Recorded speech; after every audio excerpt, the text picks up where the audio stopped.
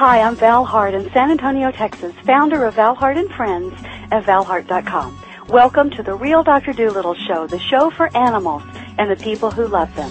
I've been called a real-life Dr. Doolittle many times in my career as an expert animal communicator, behaviorist, pet psychic, and master healer.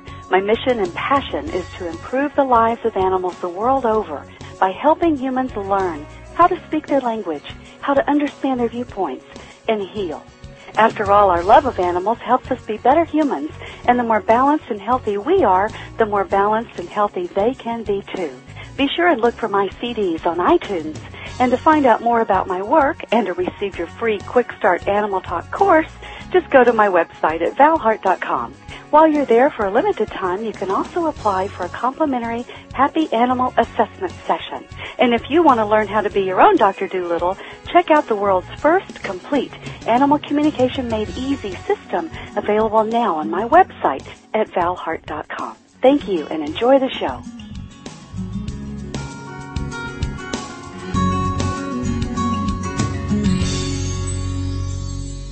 Hi, this is Val Hart, the real Dr. Doolittle, and today I'm talking with Dr. Franklin McMillan. Dr. Frank has been the Director of Wellbeing Studies at Best Friends Animal Sanctuary since October 2007. As Director of Wellbeing Studies, Dr. Frank assesses and studies the mental health and emotional well-being of animals who have endured hardship, adversity, and psychological trauma. Through his studies, he hopes to learn what the actual effects of trauma are, the psychological injuries and scars, and how to best treat them in order to restore to these animals a life of enjoyment rather than one of fear and ongoing emotional distress. His studies looking at the psychological health and behavior of the breeding dogs rescued from puppy mills and of dogs purchased from pet stores is landmark. It's land-breaking. Currently, he's studying cats from an institutionalized hoarding situation like the Great Kitty Rescue, the psychological causes and effects of abuse in dogs, the emotional rehabilitation and recovery of the fighting dogs taken from the estate of former NFL quarterback Michael Vick, and he's measuring personality and the quality of life in cats.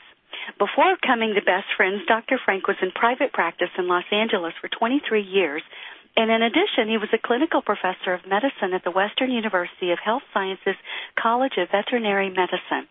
Dr. Frank is the author of Mental Health and Well-Being in Animals, the first textbook on the mental health of animals, and he's also written a book for the general public titled Unlocking the Animal Mind, How Your Pet's Feelings Hold the Key to His Health and Happiness. Welcome to the Dr. Doolittle Show, Dr. Frank. We're so glad you're here. Oh, thanks, Val, for having me. I'm delighted. Before we jump into your study on puppy mills, let's tell our listeners a little bit more about the Best Friends Animal Society.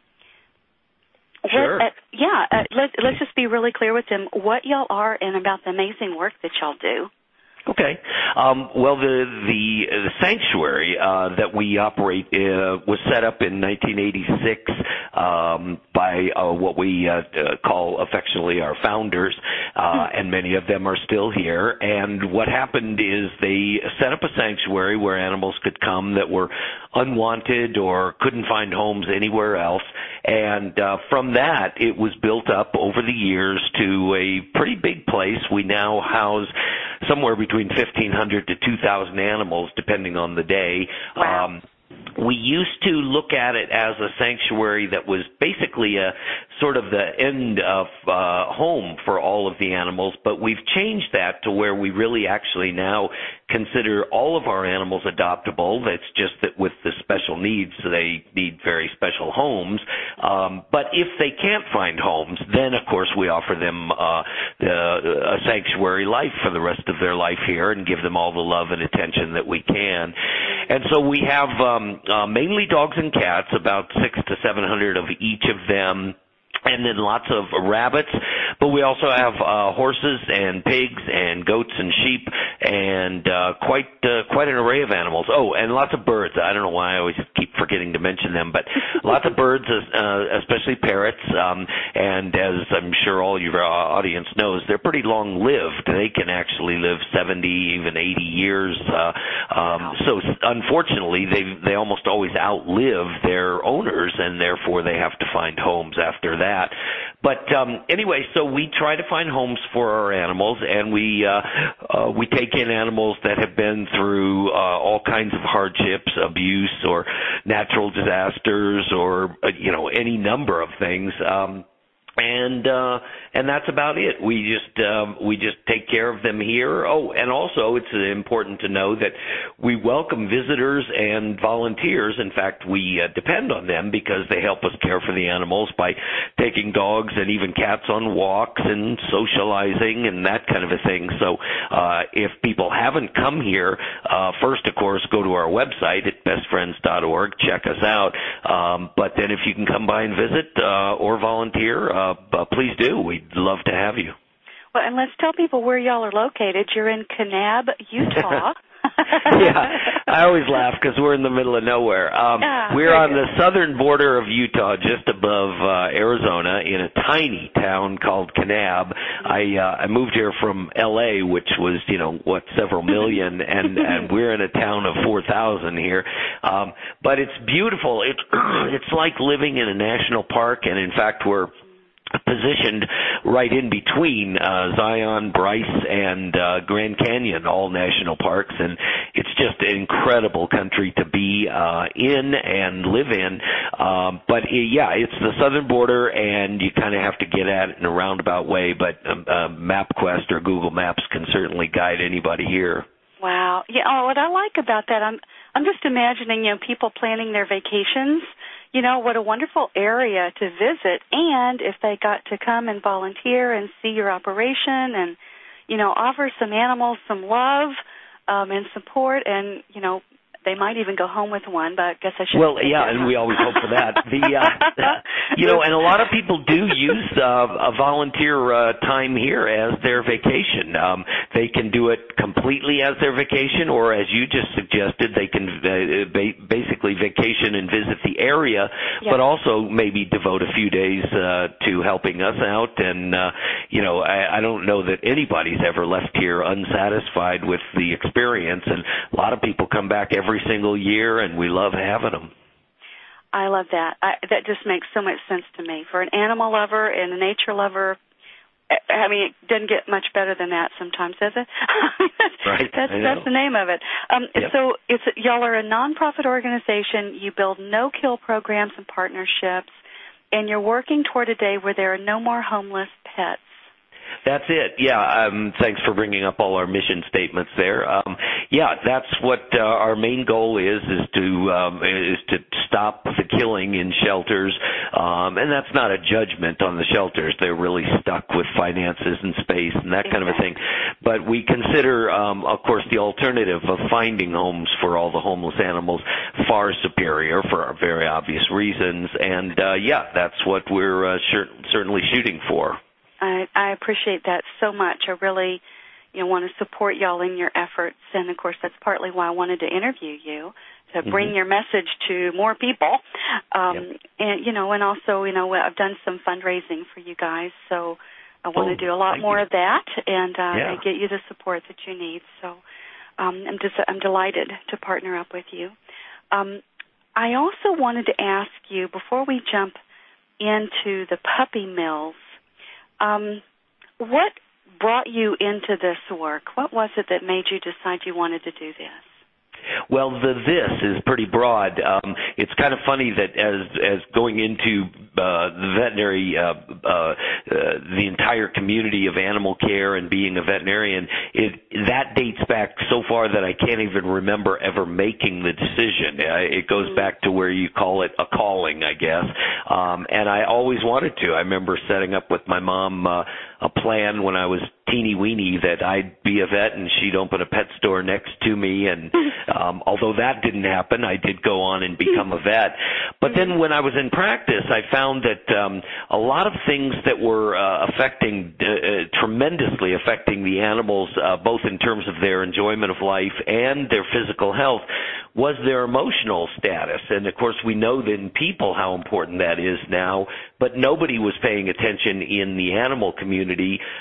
So I decided to do a lot of work myself.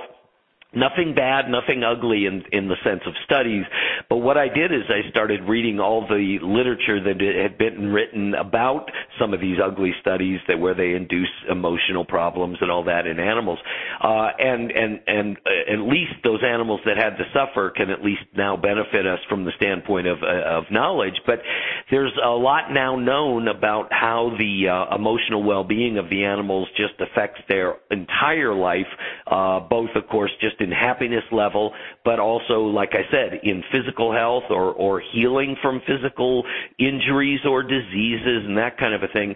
So I started to delve more and more into that and use it a lot in my practice, helping the animals. And then I just started writing a lot of the information into articles for our medical journals and, of course, expanding into books and things like that. And then I basically give talks on this kind of thing, quality of life and emotional well-being in animals. And that expanded to where I was doing a lot of that. And then, of course, Hurricane Katrina hit, and there was a call for vets to go out and help out. So I went out, and Best Friends was operating a shelter out there at the time. And so I met them, and we hit it off together, and they offered me a job here. And I said, well, geez, there's nothing better to utilize my particular interest than to help animals that have been through these hardships. So I came here, and that's been 4 years now. And then, as your intro said, I've focused on studying the animals that have been through the hardship. And again, none of these studies are the bad kind. They are the kind where we take in animals that have been through these problems and help them heal, but study the process as they're healing as to what works, what doesn't, what can help them better, that kind of a thing. Yeah. Oh, I'm so glad you're doing this work. This is near and dear to my heart. Let me talk, or I would like you to talk, actually, a little bit about your book, because this kind of leads us right into that. Unlocking the Animal Mind, How Your Pet's Feelings Hold the Key to His Health and Happiness. Can you give us a little bit about that? Yeah, sure. The bottom line is that feelings are everything. And this, by the way, applies to us too. Everything in life is pretty much guided by your feelings. Your feelings are what tell you that you need something, whether it be food or mental stimulation or companionship. These feelings that nature instilled in us trigger us to know, okay, I got to tend to this and make my life, of course, happy by doing it. And then, of course, the good feelings are the things that make your life obviously even better than just satisfactory. They make them very beneficial. And what I did is I put all these concepts together in the book in terms of how feelings contribute for overall quality of life and enjoyment of life and that kind of thing. But I also, as I mentioned earlier, took the fact that feelings will affect physical health and showed that feelings guide everything. They guide your emotional well-being and how you view life as positive, negative, enjoyable, not enjoyable. But also the whole time they're affecting your physical well-being too. And so by tending to feelings, you're basically giving the animal everything that they want from us as their caregivers, in terms of taking away the bad stuff, giving them the good stuff, and giving them all the tools to feel good and really just, thrive in life rather than just exist or, make do. So feelings really are everything, and once we all understand that, it's almost like whenever I say that, I feel like, well, duh, everybody knows that. But it's far, far beyond what you ever thought in terms of how deeply all the feelings are affecting everything in our pets' lives. Well, I like that you said that because it seems like a no-brainer when you say that. But the truth is that most of us and I think a lot of our animals do, we're just kind of surviving or making do. We're not, Yep. We haven't found the secret to thriving. It's not really about our external circumstances or, what happened to us and all that. It's how to take what's happened to us and all of that and how to thrive with it. Yeah. And then to offer that gift to our animals. Tell us a story. I'm in the mood for a story. Well, give me something to go on there. Okay, so tell us a story about an animal or that was just like surviving, and now they're thriving. What happened? What kind of work did the working with their emotions or their feelings do? How did that? Well, here's one that sounds gruesome, but it's got a good outcome. Okay. We had a dog that came here to us after being abused, and the abuse was literally 5 bullets in the head. And when he came here, he was, of course, not feeling well emotionally. You can understand that. I mean, it's just a horrible situation. I think I'm not feeling so well right now. I know. Well, I'm beyond the bad part. In any case, so he came here and he was very unhappy in terms of anybody working with him. He was snappy and snarly for obvious reasons. Yeah. But really, it's not even that long of a story, because in giving him all the things that we felt he wanted, which was companionship, but in a very controlled and positive way, non-threatening, he was just very slowly letting his guard down over time to where now he appreciates the companionship that he was so frightened of before. Mm-hmm. And of course, that's the whole goal in emotional healing, is to take the unpleasant emotions that are basically driving so many animals when they come here, and you mentioned them by the Michael Vick dogs. So many of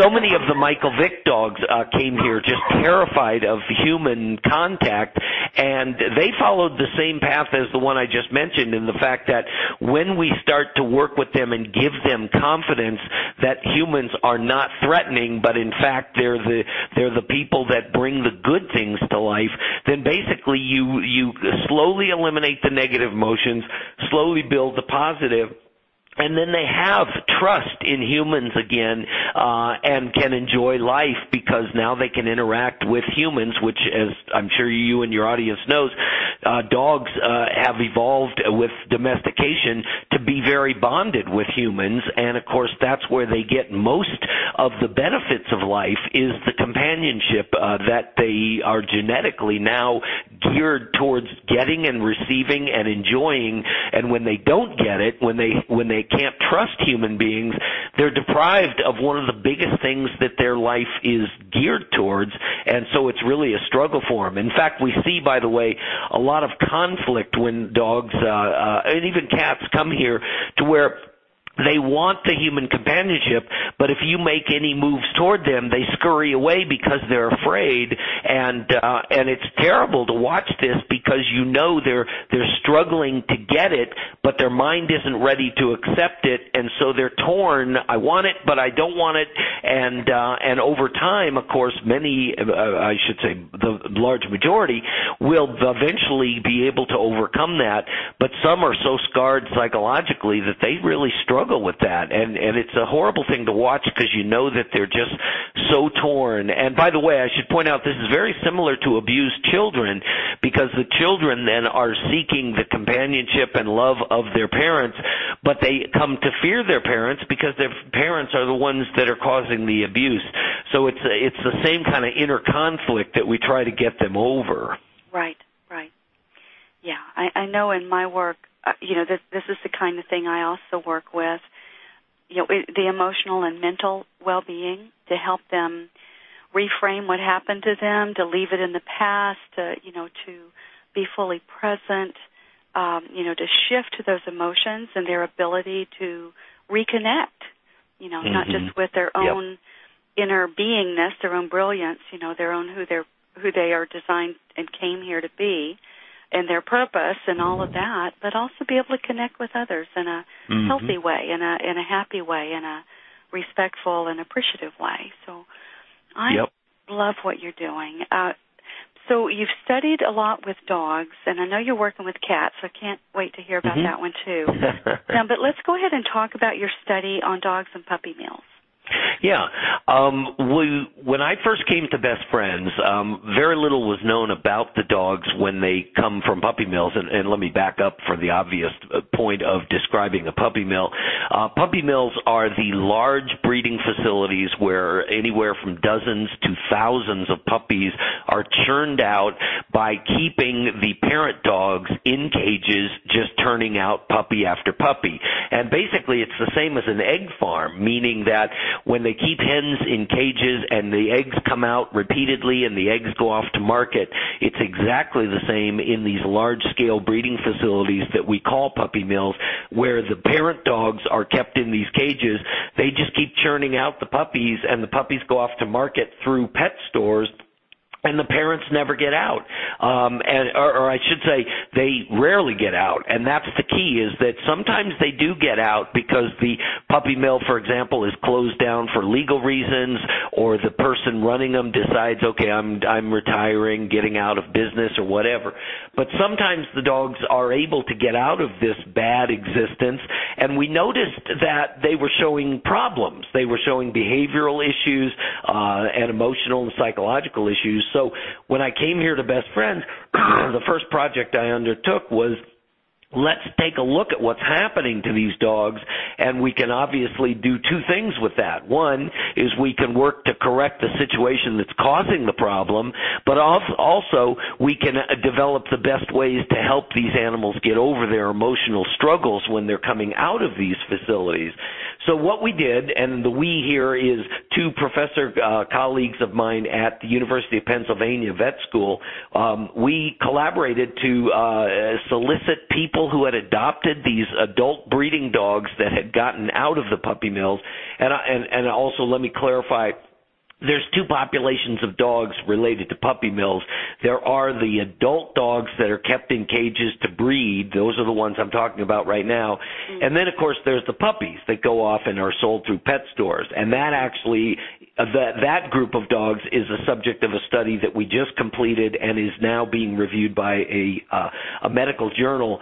The other one, though, that we did complete and is published is the one on the adult dogs. But anyway, so we decided to look at the adopters of these adult dogs, or not look at them, but have them fill out a very lengthy psychological profile of their dogs, and then we obviously compared that group of dogs to normal dogs. And a normal, of course, means ones that never lived in a puppy mill, just normal pet dogs. And we were able then to see what are the psychological effects and the psychological scars that the dogs come out of the puppy mills with. And that's what the study showed, is that there's an extensive array of problems that they develop, and we were also able to determine that these problems can last for years, sometimes a lifetime, but we were also, on the good side, able to show that a lot of these dogs are able to overcome these problems, and most importantly, and this is important for your audience, is that we found that when we actually looked into the people and their satisfaction of having adopted these dogs with such difficult problems, we found the satisfaction level overwhelmingly high. For example, I asked people, how satisfied are you for having adopted this dog? 92% said extremely satisfied, and only 1% said not satisfied. And so what we learned is that although these dogs, just like children who have been abused or abandoned or gone through the foster system, that present challenges to the adopters, the rewards of having gone through it and helped these animals overcome it are overwhelming. And so what I'm saying here is that it's certainly not for everybody to adopt these dogs, but for the people that have it in their heart to do it and work with them, the reward they get is so incredible. It brings tears to your eyes when they describe how much they love their dogs even with all their problems. It brings tears to my eyes. Yeah. Yeah. So I know you had, it says a total of 1,169 former puppy mill dogs. Right. And wow. We had actually more enter the study, but we had to eliminate a few because they just people weren't sure enough that they'd come from puppy mills, so we actually got quite a response to our solicitation. But what we found is that the emotion that drives most of the dogs is just blatant fear. And the fear we actually were able to break down as fear of unfamiliar people, like when these dogs are adopted into a household and you have a friend come over to visit, the fear of that adopted dog towards that friend that walked in can be very, very intense, and they'll run and hide. They also show fear towards just objects and sounds, unrelated to people, but just like cars driving by, that kind of a thing. And what's especially interesting is that they actually show more fear towards other dogs than typical dogs do. And the reason that's so interesting is that puppy mill dogs are almost always housed in groups. So you tend to think, well, if any dog is socialized to other dogs, it's puppy mill dogs. But what appears to be happening is that unlike your household where you might have 3 dogs and then if there's any conflict, one dog can run off and hide in another room, these dogs can never get away from one another. So if there's conflict, either they're involved with the conflict, like a fight, or there's 2 other dogs in your cage and they're fighting and you're now stressed out from that, you can't get away. And like I tell people a lot, if I were to lock 10 humans in a room for 2 years and come back and let them out, they'd be pretty ticked off too, you know. And so the key about socialization is that you have to be able to get away from conflict, and these dogs just never can. So they come out actually more fearful of other dogs than typical dogs are. Wow. That makes sense. Yeah. Yeah, it certainly makes sense. I know there's a comment here about some of these dogs seem to be like autistic. Yeah, we found that when people, a lot of let me say that the profile itself was a multiple choice profile. All the questions were based on severity of any particular sign, but we allowed people to write comments at the end of the questions. And the one description that seemed to show up almost, not most often, fear was the most often comment, but the one description was that people were saying, if my dog was a human, I would say he was autistic, or he behaves just like my autistic daughter. And so that particular word kept coming back. And the reason that seems to be so apparent is that a lot of these dogs will adopt this vacant stare where they'll just stare into space and seem like zoned out, spaced out. People had a lot of descriptions for that, but somehow mentally disconnected. And luckily it's not a constant thing, but it's like the dog in the middle of the day would just take an hour where they were like just zoned out, and so people would equate it to basically an autistic child who wasn't mentally connecting with what was going on around them. Wow. So what happens, how do I want to ask this? What would you advise to someone who is considering taking one of these dogs, or they're now realizing, oh my God, my dog is a puppy mill dog. Now I understand, some of the issues I've been struggling with. What hope can you offer as far as what to do or how to work with these dogs? What do y'all actually do with them? Well, that was part of actually a follow-up questionnaire where we actually asked people, of all the things you've tried, what worked best, what worked least, what caused more problems, that kind of a thing. And what we found, it was very interesting. If I back up and tell you that originally we thought when these dogs are able to get out of puppy mills, we thought the best thing for them would be a quiet household with no other dogs and just as quiet as can be. And we found out pretty quickly that's the worst thing. What actually is the best thing is to be in a household where there's one or more other dogs that are, of course, friendly dogs. But what would allow that to or what would happen then is it would allow the puppy mill rescued dog to model their behavior after the other dogs, which they've never been around. They've never been around normal dogs, and so they could model their behavior. But also they could see how the pet dogs were interacting with humans, and they could see over and over that these other dogs showed no fear of humans, and so they would pick up on that and say, well, geez, I shouldn't be afraid either. And so there was a tremendous benefit with being with other dogs to model behavior, to be comforted, and they would improve much faster when they had these other dogs around. So that was the single most valuable thing to help these dogs overcome what they were trying to overcome.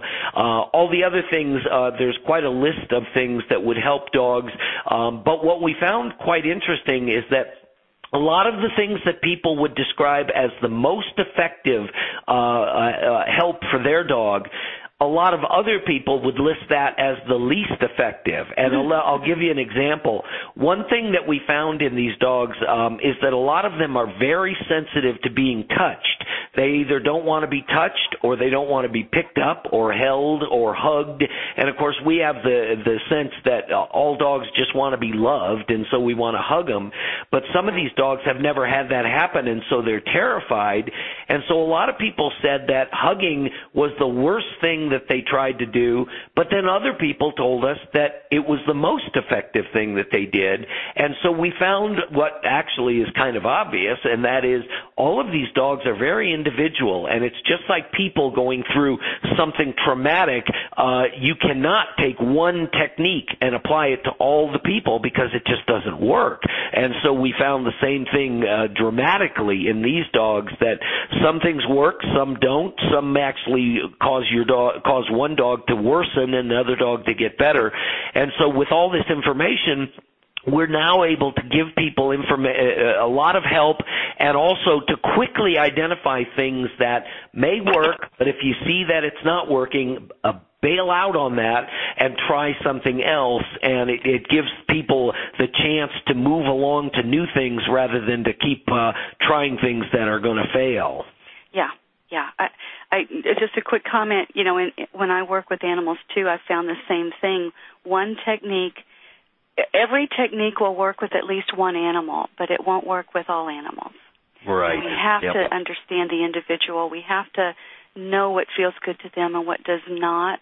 We need to understand what they're thinking and what makes sense to them and what they most want, what they need. And like you said, some animals love to be touched, and they need it, and they crave it, and others, touch is scary, and it does not feel good. They tense, they have the opposite reaction. So I'm really glad you brought that point out.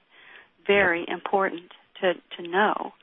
They are individuals. They think and behave and feel individually, not as a whole. So that makes a lot of sense. Yeah. All right. So let's talk about your study with cats. Do you think is it similar to what you found with dogs? Well, no, because what we looked at with cats was a different group of cats. We looked at cats that had been through what's called a hoarding situation, and for anybody who doesn't know, that's where a large number of animals are amassed in a household or a property well beyond the person's ability to give them proper care. And luckily, I guess, although it's used for entertainment, luckily these TV shows on hoarding have enlightened people to these situations. And, unlike the old days where we used to think it was the crazy cat lady, there's nothing funny or cute about these situations. These animals are often starving or getting into horrible, horrible diseases and not being treated. It's horrible. In fact, over half of the hoarding cases have dead animals when the authorities arrive. That's how bad it is. So what we did is we were called in to help with a rescue in a desert area in Nevada, a small town called Pahrump. and there was a hoarding situation there where a lady was portraying herself as a rescue sanctuary, and sadly a lot of people thought that she was and took their cats to her, but it ended up being about 900 cats being cooped up in this desert property that had a big fence around it, and it was, as people know, in Nevada, the heat in the summer is just brutal, and these poor cats were starving for not just food, but what we found is that when we would walk into the compound, you would be like a cat magnet, and the cats would be all over you because they were starving for human affection too. And just like we talked about, there's a big difference from cat to cat. So a lot of them were starving for human affection. A lot of the other ones were terrified of humans, and so we saw all types there. But what we did then is we, of course, rescued all the animals and adopted them out. And I contacted the people who had adopted these cats and asked if they'd give us, or fill out a questionnaire on their cats. And then we combined all that and compared it with a group of normal control cats, which were just standard pet cats, and looked at the difference. And what we found is that it wasn't actually terribly different, but the one thing that stood out, it showed that of all the tests where people would, for example, put the cat on their lap or put the cat on the floor, that the cats that came from the hoarding situation actually were more affectionate towards people, meaning they would jump on their lap faster or at a higher rate. And what this seems to parallel is a study that was done in Great Britain where it doesn't happen this way anymore, but when animals would be shipped to Great Britain, when people would move, because of the rabies concern, they would require all animals to be quarantined for 6 months before the people could take them out into their homes. And so a group of scientists looked at what psychologically happens to these cats that are quarantined, and what they found is the cats, when they go through 3 and 6 months of quarantine, actually come out more affectionate than they were before. And what appears to be happening is that when you go through a life or a period of life without the human companionship, you actually then come out, I guess, however you want to look at it, more appreciative, more wanting, more needing the security of knowing that the human isn't going to leave you. And so these cats, we found, show the same thing. And it seems to suggest that they are less secure after going through the hoarding situation and need the constant close proximity of people, which then translates into looking to be affectionate because they want to be on your lap all the time. So it's kind of an interesting thing, but clearly shows that they do go through changes. And the other very important thing I should point out, my focus is on their psychological health, but the physical health was a very big suffering issue. And in fact, a year after adoption, these the cats that come from the hoarding situation in Nevada, about 50% of them are still battling physical illnesses, whereas in the control group it's only like 16%. That's just your average pet cat population.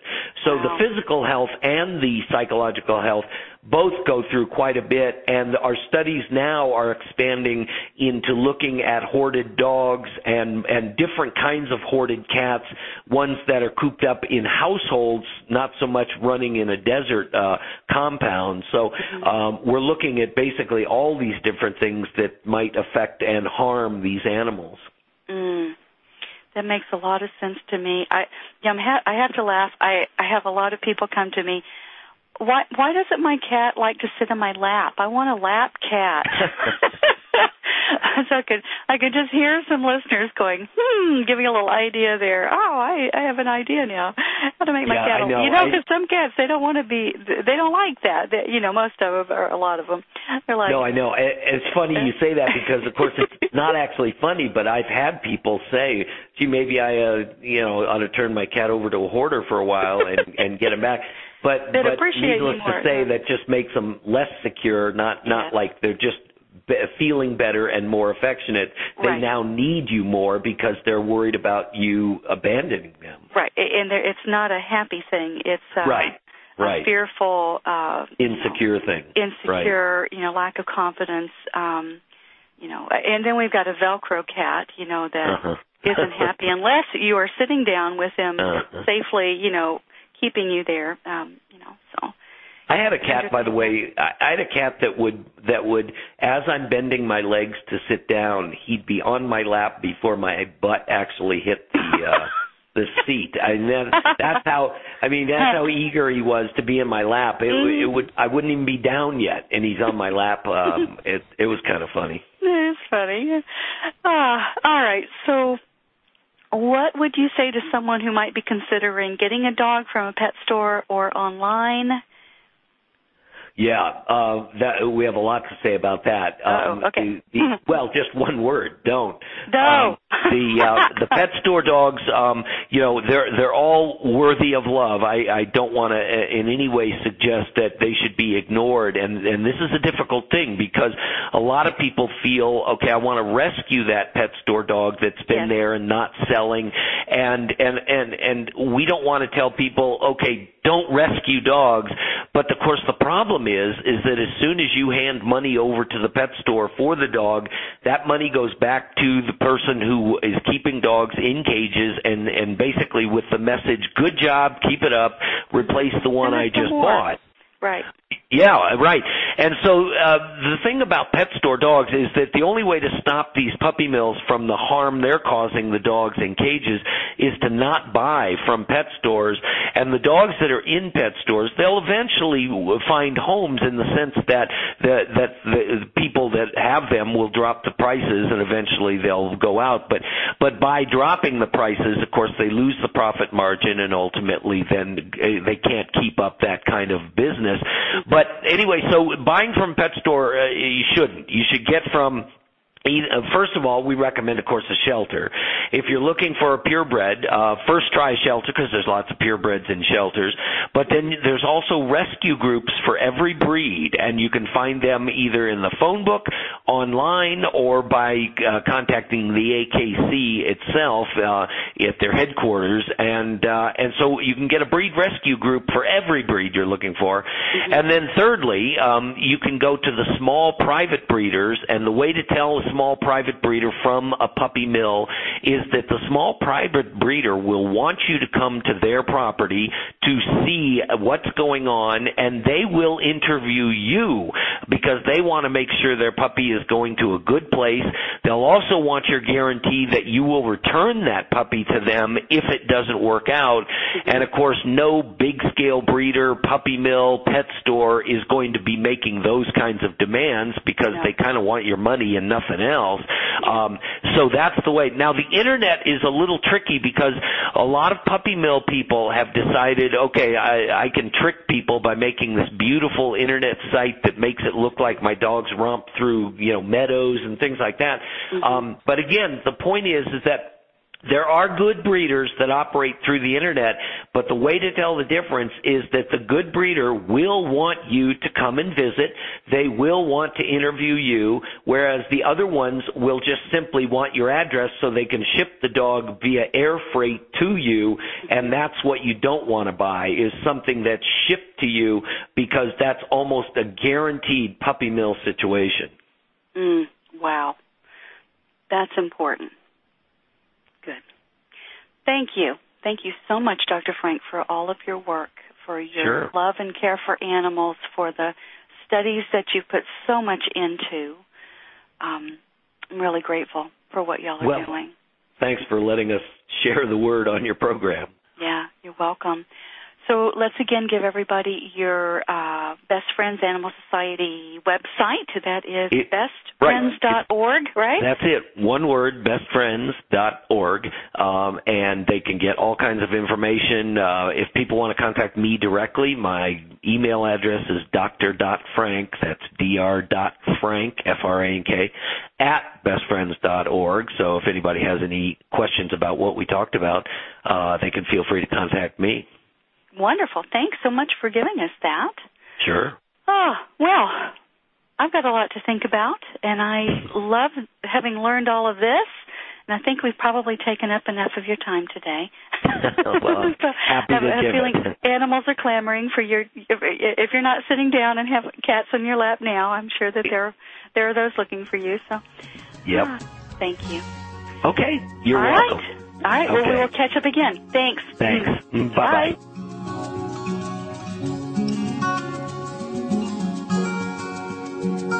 Thanks for listening to the show. For more information or to listen to other podcasts, go to valhart.com/blog. And if you're someone who values a non-invasive, holistic solution to resolving problems with your dogs, cats, and horses, and you want better behaved, healthier, and happier animals, just go to my website at valhart.com to apply for a complimentary Happy Animal Assessment session. And be sure and remember to look for my CDs on iTunes. Learning how to talk with animals is fun and will change your life. So while you're there at my site, get my free Quick Start Animal Talk course and check out the world's first complete Animal Communication Made Easy system. May the love of animals bless you, teach you, inspire you, heal you, and reconnect you to the circle of life.